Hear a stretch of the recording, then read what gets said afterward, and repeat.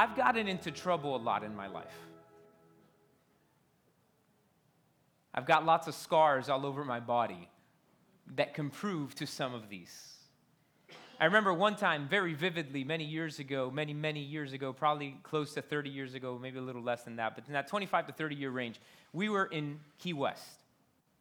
And one of the fruits that I like eating is mamoncillos. I think some countries call it canepes or canepas. There's different ways to call it in different countries. And it's little Spanish lime, some people call them. I don't know why, because it don't taste like a lime, but it looks like a little lime. We're in Key West, and these grow in Key West. I remember actually a summer on vacation with my dad in Barbados, and we saw them growing, and I knocked on somebody's house, like, can I get some? Like, I like it. And so I found this tree full of them. And I proceeded to climb the fence to grab them. And as I was reaching over from the top of the 6-foot chain link fence, I slipped and landed on my stomach on the spikes of the front of the top of the chain link fence. And I had to push myself off and kind of pull it out, right? Like it was in there. And I heard the question we've heard a million times, everybody. Come on. What were you thinking? Anybody here ever hear that before? Any of you ever say that to your kids? Anybody ever say that to your spouse? What were you thinking? I've heard that question a heck of a whole lot. I remember, here's another one, being about 5 years old on my big wheel. And my brother was a lot faster than me on his bicycle. And I found a rope, and I said, if I tie my big wheel to the rope with a rope to his bike, then I can go faster, only to fall off and like destroy the skin off the thing. And I heard the question, what were you thinking? Speed, fast, like, yeah, I want that, right? Can I tell you, our thoughts, man, they're very powerful. Our thoughts are very, very powerful. And I actually wrote it down this way. What we spend time thinking about tends to be what we bring about or what we bring out. What we spend time thinking about. You know, the world system has a counterfeit for everything that God has made. And the current counterfeit to what our thoughts are and bringing things into existence is people saying we have to manifest these things and I'm going to manifest it. And that is the counterfeit of the world to what faith is in God. But what you tend to spend time thinking about is what you're going to bring about. And everything starts with a thought. Everything starts with a thought. And the thought then starts to plan and make an action. And even about everything becoming or starting with a thought, sin starts with a thought. Does it not? That's what James tells us. If you go to James chapter 1, go to James chapter 1. James chapter 1, I'm going to read verses 14 and 15. Look what he says there, James chapter 1. By the way, if you've never read the book of James, I encourage. If you are a Christian, read the book of James. It teaches us how to walk as a believer. It's 5 chapters. It's very short. You should read it several times over. But in James chapter 1, verse 14, look what it says. Each one is tempted when he is drawn away by his own desires and enticed. The drawing away by your own desires and enticement is the thought. You are drawn away. You are tempted when the thought comes in. And then look at what happens, verse 15. When the thought or the desire has conceived, it gives birth to sin. And sin, what is full grown, brings forth death. It all starts with a thought. And look at, if we read it clearly, it says, when desire has conceived, when your thought has conceived. In other words, when your thought has a baby called action, it becomes sin. You thought about it. And you thought and you thought and you thought. And you thought yourself into doing it. You didn't talk yourself into doing it, you thought yourself into doing it. And let me tell you, there is a battle being waged against our minds. It has been since the dawn of creation, and it will forever be a battle for our mind. And if I were to do and keep analytics of the root cause of the counselings, when I have counselings over the last 6 months, I can tell you, over the last 6 months, probably an 85% of the root cause of the situation that I'm facing and talking with people is started with a thought. Whether it be a personal situation, a family situation, a relationship situation, it's all started with a thought. The lie that we think of ourselves, what somebody else thinks of us, or what society thinks, all of these, it all starts with a thought. And there is a battle being waged and being fought for what goes into our mind. Sin starts with a thought. Compromise starts with a thought. And now let me tell you this. The thought coming isn't our main problem. Entertaining the thought is. I'm going to say it one more time. The thought coming isn't the main problem. The thought coming isn't the sin. It's entertaining it. What does it mean to entertain? If you look it up in the dictionary, the word entertain means to give attention to. What am I giving attention to? And so when the thought comes in, if I give it attention, if I begin to ponder on it, if I begin to let it be there and I ruminate on it, that's when it deviates us and leads us down a wrong path. So I made this statement, let's not entertain the thought. Let's not entertain the thought. Let's not entertain the thought. Now, what do I mean by let's not entertain the thought? Go to Romans 13. Romans chapter 13. Romans 13, verse number 14. This whole little section there, starting in verse 11, Paul is talking to the Roman church about putting on Christ. And in verse 14, he says, put on the Lord Jesus Christ and make no provision, say provision, for the flesh to fulfill its lust. The word provision, we think of provision, it means to be taken care of, right? Well, the word provision, literally, when you look at this word in the original language, it means to give forethought to something, to think about it, to make a plan. So what is Paul writing? Don't entertain and make a plan on the thought process that's going to lead you to sin. That's going to, what does it say? Provision for the flesh. Man, we're experts at doing that. We're experts at, I'm not going to do it, but you know what? Nobody's going to know. What is that like? That thing on social media? Nobody knows. Nobody's going to say, everybody saw it, right? Like, it's true. I think nobody knows, but God knows. So don't make provision. Don't make a plan. Don't entertain it.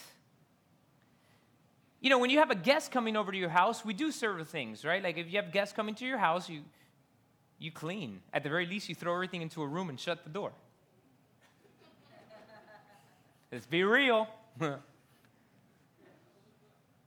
You show everybody your house, but that one door. No, you don't want to go in there. Trust me, you know.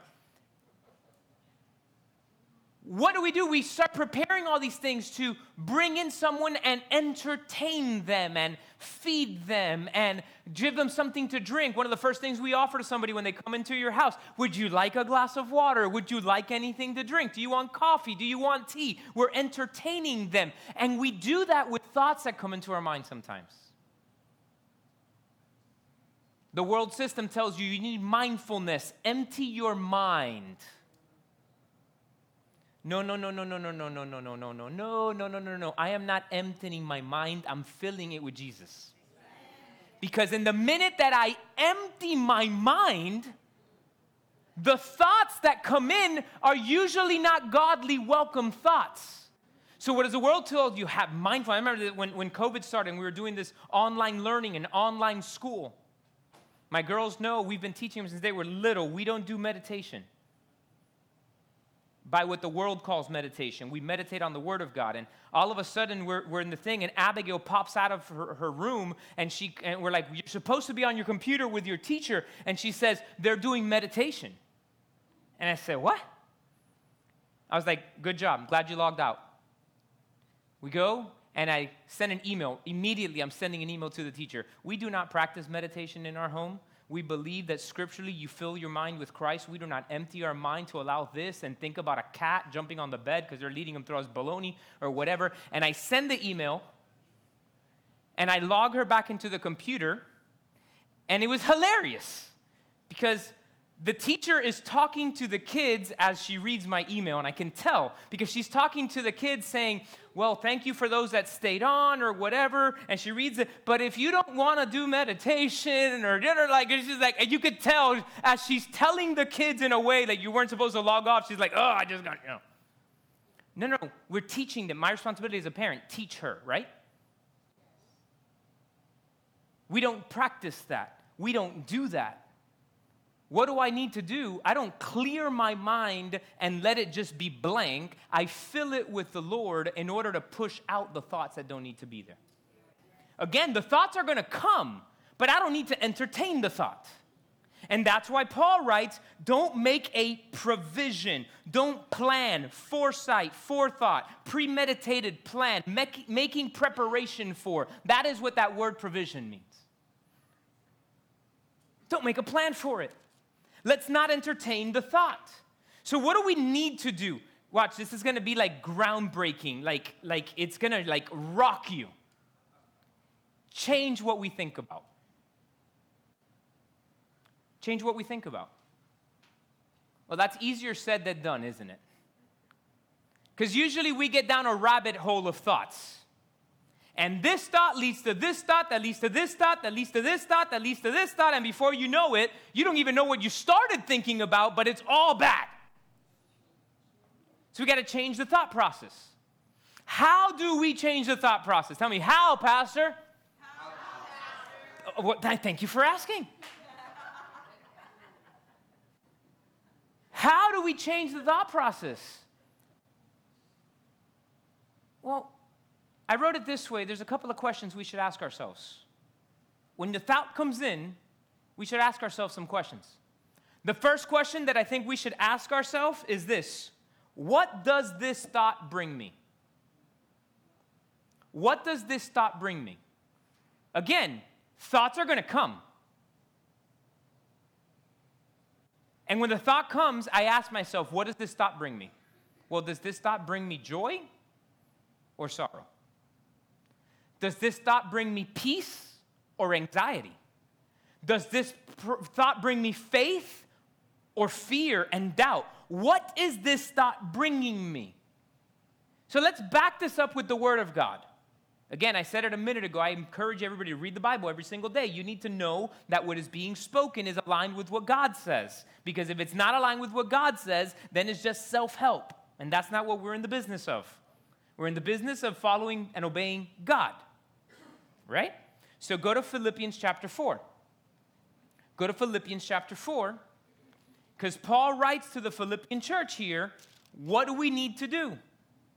He says to them, start in verse number 8, finally, brethren, whatever things are true, whatever things are noble, whatever things are just, whatever things are pure, whatever things are lovely, whatever things are of a good report, if there is any virtue and if there is anything praiseworthy, meditate on these things. Pastor, you just said we don't meditate. I said we don't do meditation, emptying your blank. You meditate on the Word of God and what God says to think about. So what do? We ask ourselves the question, what does this thought produce in me? And here's the next question. Does this thought, or would God agree with this thought? Is this a thought God wants me to be thinking about? I love it when people tell me, God, or Pastor, I'm praying for a sign. For what are you praying a sign for? Well, because, I'm praying for my husband or I'm praying for my wife and I want to meet that person and I know I'm not going to be single forever and I saw this guy at work and I'm talking to him and I think he might be the one, but I'm asking for a sign, because he's married. There ain't no sign. It's already written, thou shalt not commit adultery. You don't need a sign. So the thought comes in and you ask, is this thought something God would want me to do? Because it could be a good thought, right? Like, you're there, and all of a sudden you think, and you see this person, and you feel like, I need to tell them about Jesus. God, is this you? Is this something you want me to do? Absolutely. Like there is no mistaking it. It already says it. Go into all the world, make disciples, talk to people about Jesus. But the thought comes in, and you see him as like, oh, this person's probably a heathen. This, da. God doesn't want you doing that. God doesn't want you to judge people. God wants you to love people. God doesn't want you to put people down. He wants you to help them, bring them to a relationship with him. God's desires for all men to be saved. We're the vessels and the instruments to help them get the job done. Did you know that? You're an instrument of God. But sometimes as believers, we allow ourselves to be used by the enemy because of a thought that we entertained, that conceived and had a baby called action, that became sin. What's in the thought? What's in the thought? So as we ask ourselves the question, how do we change the thought process? What do we think about when we put it through this verse? Is it noble? Is it true? Is it just? Is it pure? Is it lovely? Is it of a good report? On these things, then I will meditate on, I will think about. And if it doesn't measure up, then I need to push it to the side. Well, how do I push it to the side? You know what Jesus told the disciples? How to not enter into temptation? Watch and pray. Matthew 26:41. Matthew 26:41. This is when Jesus is in the Garden of Gethsemane. 3 times he's praying. He's having the thought. Think about this for a second. Jesus in his mind is going through the fact he's about to get betrayed, beaten, and crucified and killed. So he goes to the garden with his disciples and tells them, y'all watch here while I go pray. And he says, Father, my thoughts tell me there's got to be another way. It's basically what Jesus is saying. He is asking God, because he says, if there's any other way, pass this cup from me. But let not my will be done, let your will be done. He goes back to the disciples, and they're like en el quinto sueño, right? Like they're asleep, snoring in the corner. I imagine Peter being the loudest snorer, but that's just what I think. I don't know. So he wakes them up, and he's like, come on, guys, I need you to watch and pray. And he goes back, and he prays again. Father, if there's any other way. Then he goes back, and again, they're there, and he tells them, watch and pray, lest you enter into temptation. The spirit indeed is willing, but the flesh is weak. Listen, you're not a failure. I'm not a failure. I just got weak flesh. So what do I need to do? Strengthen the spirit. Strengthen the spirit. Don't put yourself in the situation to fall. Don't put yourself in the situation. That's one of the ways that you overcome the temptation. Don't put yourself there. Pastor, I don't know. We did it again. I crossed the line. I crossed the thing. Why are you so close to the line? Why are you putting yourself? Let me tell you, somebody sent me a video on a pastor's chat that I have with a couple of pastors. They sent us a video last week on Saturday, and they said, make sure this doesn't happen at church tomorrow, guys. And it's a video of a pastor who's praying, and his eyes are closed, and all of a sudden, as he's praying, he takes a step off the platform, and you hear, boom, boom, boom, boom, right? Let me tell you, I tried, and sometimes I've slipped a little bit, and I was like, I got too close. If I get close to the edge, I might fall, right? Don't entertain it. Don't even get close to it. I need to have a 3-inch window. Let's just give myself a little room. Breathing room. Don't put yourself in the place because your flesh is weak. But your spirit. Are you feeding your spirit? Can I tell you? The one that's going to get bigger and overcome most is the one you feed more. If you feed your spirit, man, you will be able to more often overcome temptation. But if you feed your flesh, then you will quench the voice of the Spirit. Who are you feeding more? Who am I feeding more? Because who I feed is who's going to go. Who I entertain, that's what it's going to be. So we change what we think. We call out to God. We call someone. I met with somebody some time ago, and they were dealing with anxiety and different things, and they told me I was at the grocery store, and I started to have this like full edge-on panic attack. I didn't know what to do. I didn't know the thing, and I was just standing there, and I got my phone, and I called my spouse. And I just started talking to them, and I said, what happened? Well, as I was talking to them, I stopped thinking, and I was able to go, and I was able to finish, and I paid, and I got done, and I was like, I survived. I got through it. You changed the thought, and you overcame the anxiety. You know who's the first person we need to call out? God. I don't care if the world thinks I'm crazy, because I was at the store, and I started feeling this anxiety, and I said, Jesus, help me. Holy Ghost, I need you. And we look at, what's wrong with you? I can't do this alone, bro. Just trust me. I need him. Who cares what the world thinks? I care about what God thinks. So watch and pray. So what do we do to overcome? We ask ourselves the question, what does this thought bring to me? Is this thought something God will want me to do or think about? I watch and I pray. What does it mean to watch? It means to guard. The Bible also tells us to take the thought captive. Take the thought captive. That sounds very poetic. So what does it mean? We'll go to 2 Corinthians chapter 10. 2 Corinthians chapter 10. Paul is writing specifically about the battle that we have waging in our mind.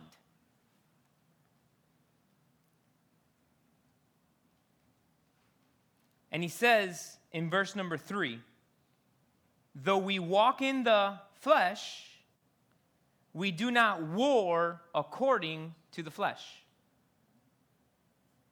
Though we walk in the flesh, we do not war according to the flesh.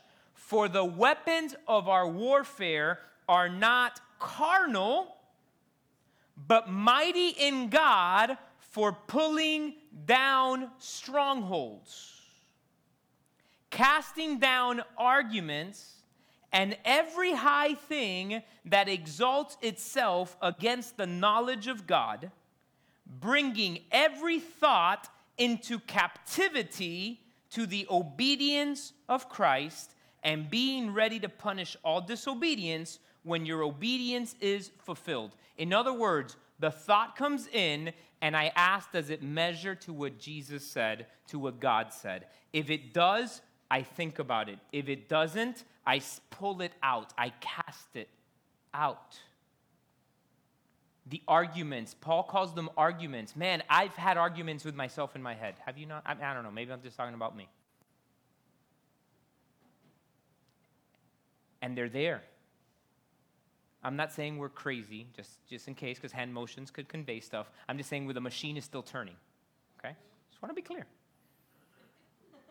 Somebody goes home and writes the thing, this pastor was wiggling his finger. He probably meant we were crazy. No, we're not crazy. Just the wheels keep turning and turning and turning. And it's nothing good that we're having the wheels turn about. It's our failure and our past and our pain and our hurt and what I think about myself or what my spouse and the this and the other. And what does Paul say? We're not fighting in the flesh. We're fighting in the spirit. What does that mean? Take authority of it and say no. And start then to think about what is good and true and noble and pure and praiseworthy. Let me tell you, this is an ongoing fight as long as you're alive on earth.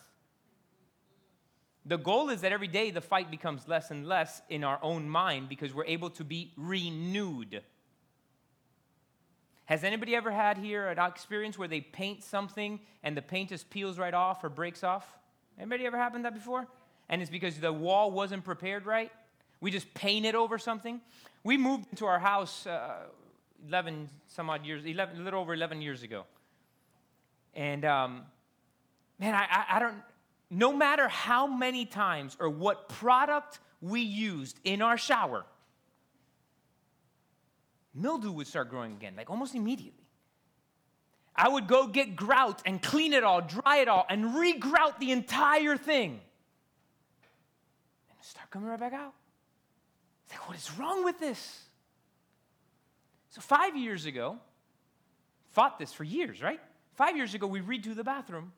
And in order to redo the bathroom, we go to get rid of the other one. And I go get the chipping hammer to chip out the tile. And I went, tunk, and it all just slipped off. Because what happened was that whoever laid that tile laid it on top of the other tile that was in the floor of the shower.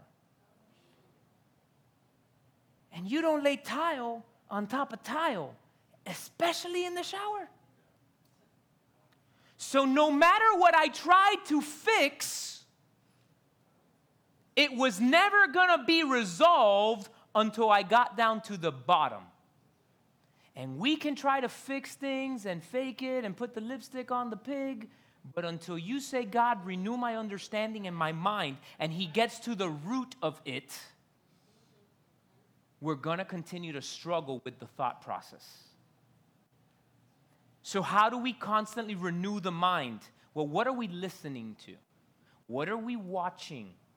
Who are we following on social media? Because we think it doesn't affect us. Oh, I just scrolled right through it. It doesn't affect me. Until you see yourself taking your picture of a super happy, amazing moment. It's like, no, I can't post that because, I'm not in the right angle.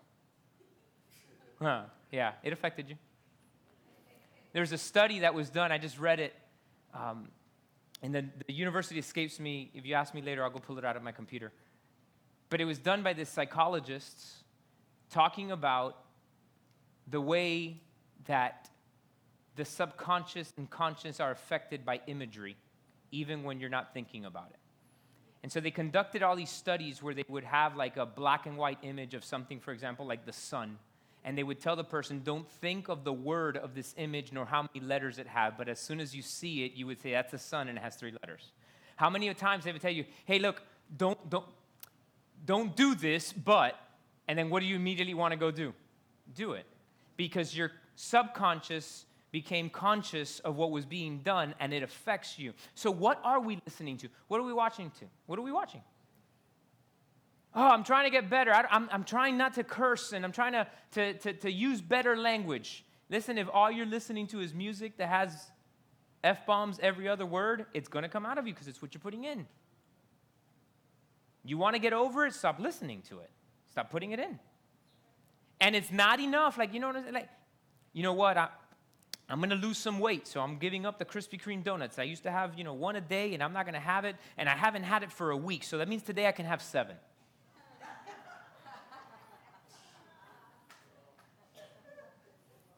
The same way you just laughed at that ridiculous statement is what the devil thinks of us when we're like, if I just do God a little bit on Sunday, I'm good for the week. He's like, I got you right where I want you. Well, he probably has a more wicked laugh than that. I don't know. Guys, we're only going to renew our mind based on what we feed our mind and how often we spend time with God. And some of us, we're not in the maintenance part.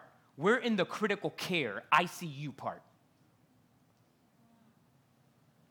Our spirit is in critical care because we have gone too long before going to get the help we needed. But we can do preventative. People, they see pictures of me a few years ago and they're like, Pastor, you lost a lot of weight. I did. I lost 40 pounds and I've kept off about 39 of them. 38 maybe. I have a few more I got to lose again. I was very, very strict when I was trying to get down from 200 pounds to where I'm at now, right? I was very strict. Now that I'm at the weight that I kind of want to be at and I'm healthy with it, and my doctor says, okay, because I had gone to the doctor was like, you technically you're obese, is what he told me. And then, of course, in my mind, my doctor's very heavy. So I was like, bro, you're one to talk.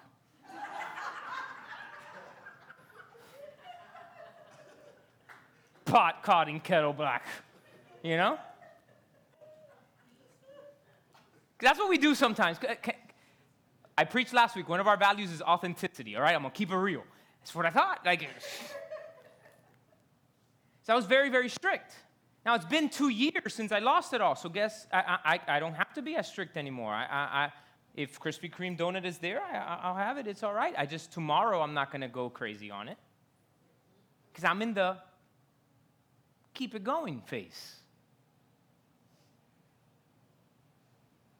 I'm developing another preaching, and I don't know if it might be a series, but I was studying gas mileage. Because sometimes we wonder why the tank of gas did not last as long as it lasted last time. And there's a lot of factors that go into the gas mileage on your car, like the speed, tire pressure, tire wear.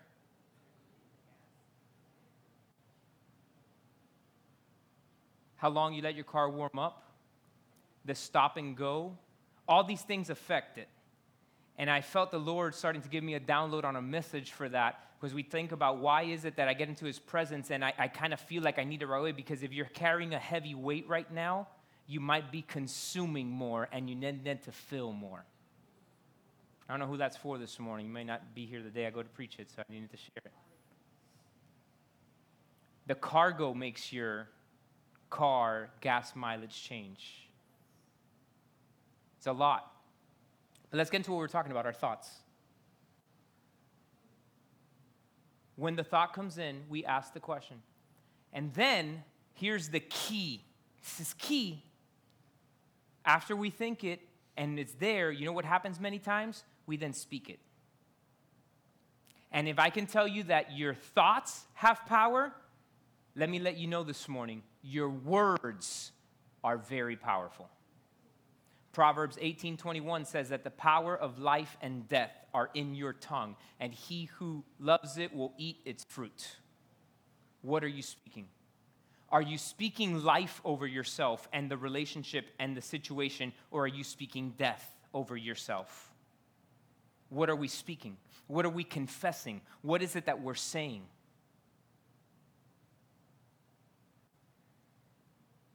For years, inadvertently, I was cursing myself with something I would say. My background is education.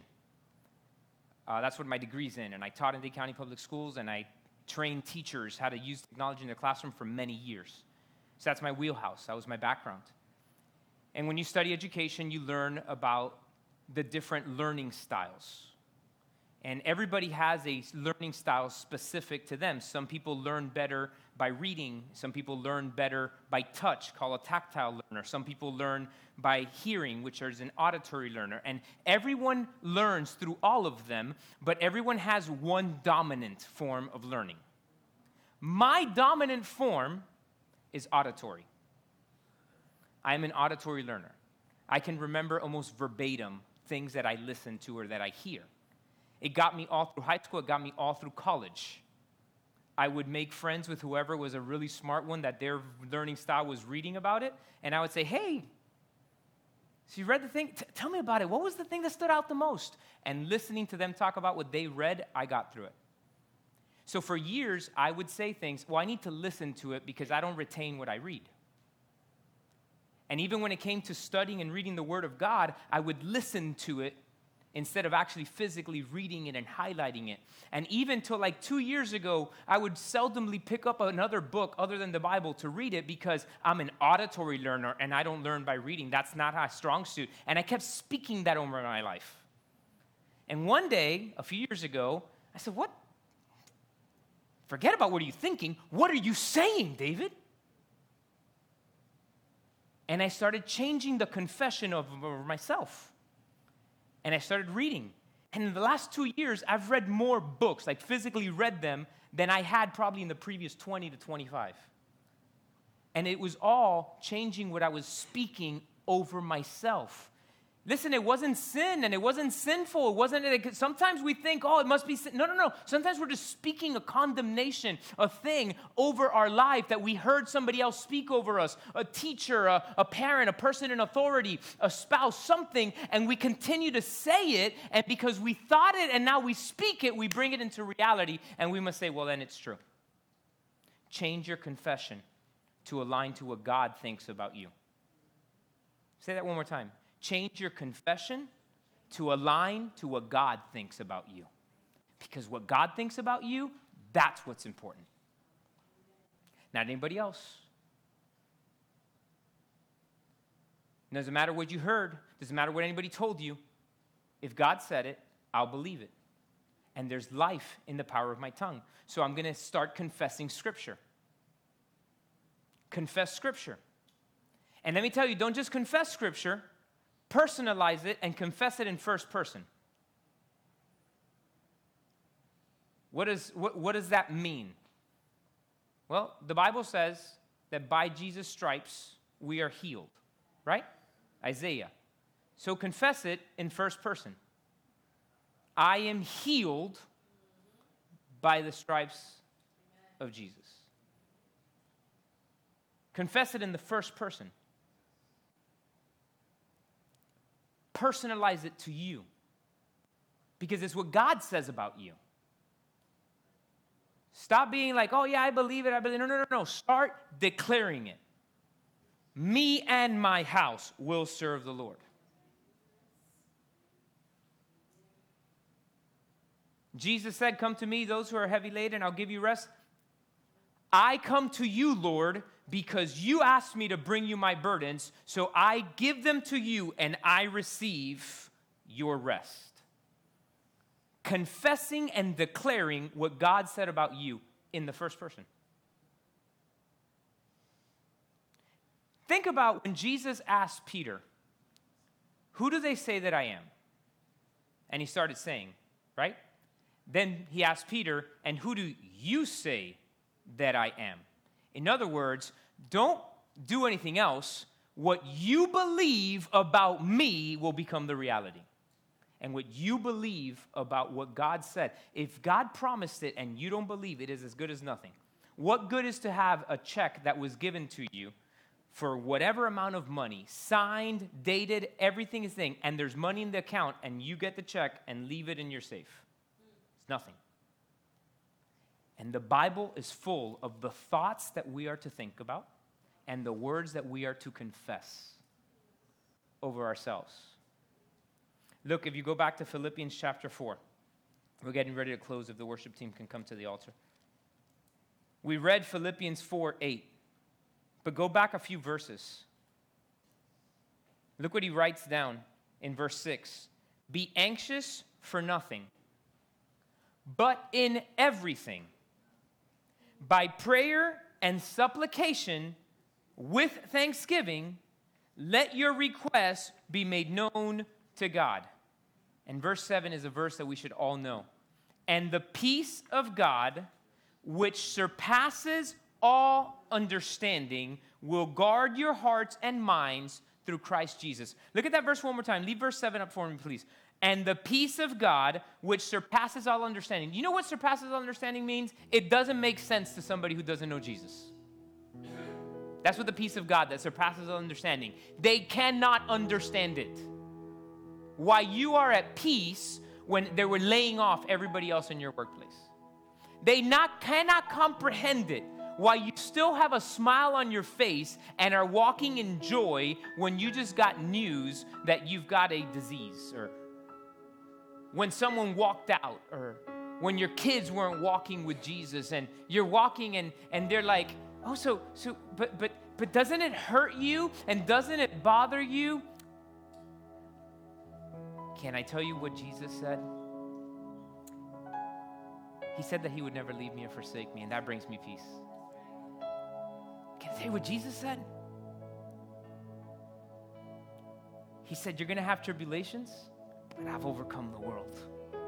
Can I tell you what Jesus said? The Father, through the prophet Isaiah, he's got me in the palm of his hand. And so it's like, so you walk in this like super faith. Nope, let's be real. I walk into super, super, super hard, making sure I don't think about that other stuff and think about what God said. So let's go back to verse 7. The peace of God, which surpasses all understanding, will guard your hearts and your mind through Christ Jesus. The word guard there is in the root word, it is a military term used of the sentinel or the person that they would stand in the corner of the outpost to like watch over the camp to announce if there was an enemy attacking. It is a military term saying that the peace of God will stand guard against any attack that is coming to rally the troops and let's go forward. Again, Philippians, can you put Philippians 4:7 up for me? The peace of God, which surpasses all understanding, will guard your hearts and your mind. And that's where then it goes to, therefore, whatever is good, noble, truth, worthy, praiseworthy. Think about this. Church, there is a war that has been waged in the mind. Since the Garden of Eden, when the serpent said to Eve, so is that what God really said? It started with a little thought. Is that what God really said? You see it all through it. You know what's a perfect picture of changing the thought? The prodigal son in Luke 15. He's in his pit. He's wanting to eat the slop of the pigs, and he starts to think in his mind, in my father's house, there's all these servants, they're all eating, they have food. I'm gonna go and I'm gonna tell him, I'm not longer worthy. My thought will become a spoken word that I'm not worthy to be your son. Just make me a servant. But what does the Bible say? That when he was still afar off, the father, son, him, ran to him. And the kid tried. I'm no longer worthy. He said, shh. Bring the fatted calf. Bring the robe. Bring the shoes. Bring the ring. Throw a party. What you think about you is not what I know about you. Can I tell you this morning? God has plans for you. Come on, stand to your feet. God has a purpose in your life. God has a call upon you. And today is the day that we say, I will no longer ponder and entertain on the thoughts that bring destruction to my life, but I will think and meditate on what God says.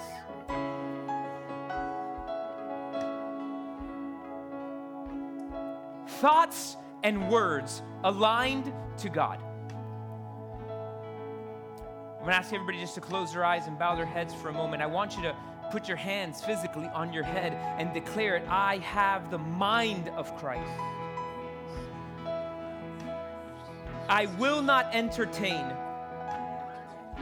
the thoughts that do not please God. I will not entertain the lies of the enemy over my life. I will fill my thoughts. I will fill my mind with what God says.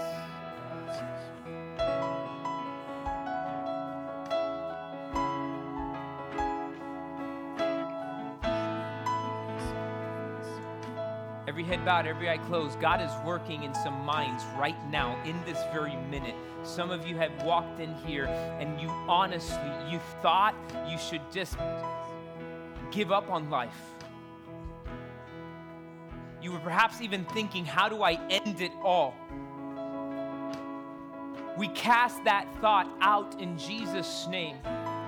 And I remind you what God says, that He has purpose, that He has a call. He's put a plan in place, and He is there holding you. You are not alone.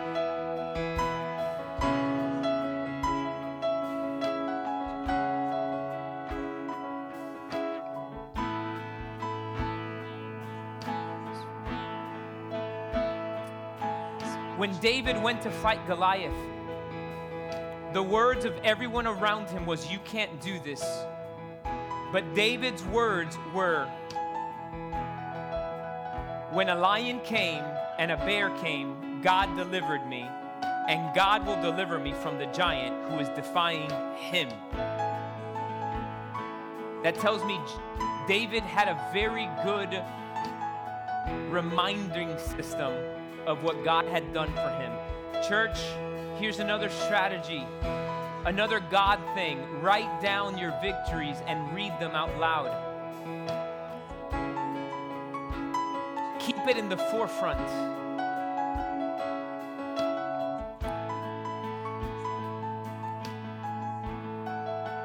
With every head bowed and every eye closed, today perhaps you walked in and you felt very far from God.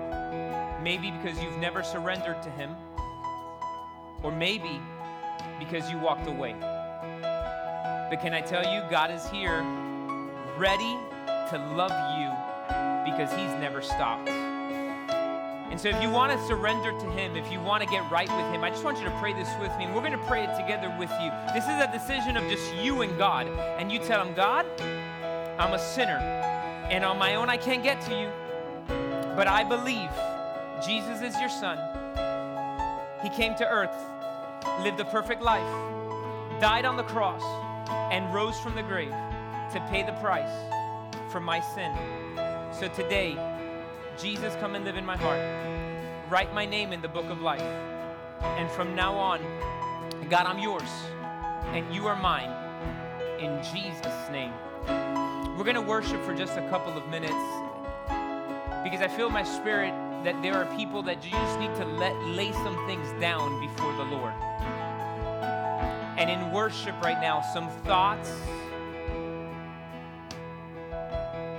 There's some people that walked in with brokenness in their confidence and self-esteem because of circumstances and situations. No.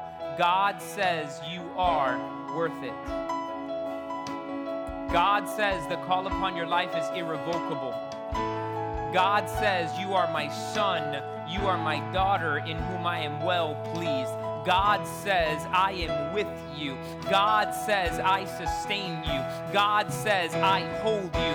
God says I lift you up. So as you worship right there where you are, literally tell Him, "God, I give you my brokenness and I walk out in my freedom." I declare in the name of Jesus, joy being restored in folks right now. I declare in the name of Jesus, confidence being restored. I declare in the name of Jesus, right now, sound mind being restored. I declare in the name of Jesus right now, healing in the emotions, healing in the mind, healing in the body. Right now, in the name of Jesus, we declare that we walk into the freedom that only comes from God. So right there where you are, you and God,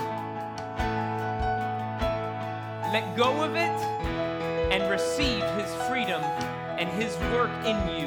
Online campus as well, right there where you are, just release the pain, release the burden, and walk into your freedom.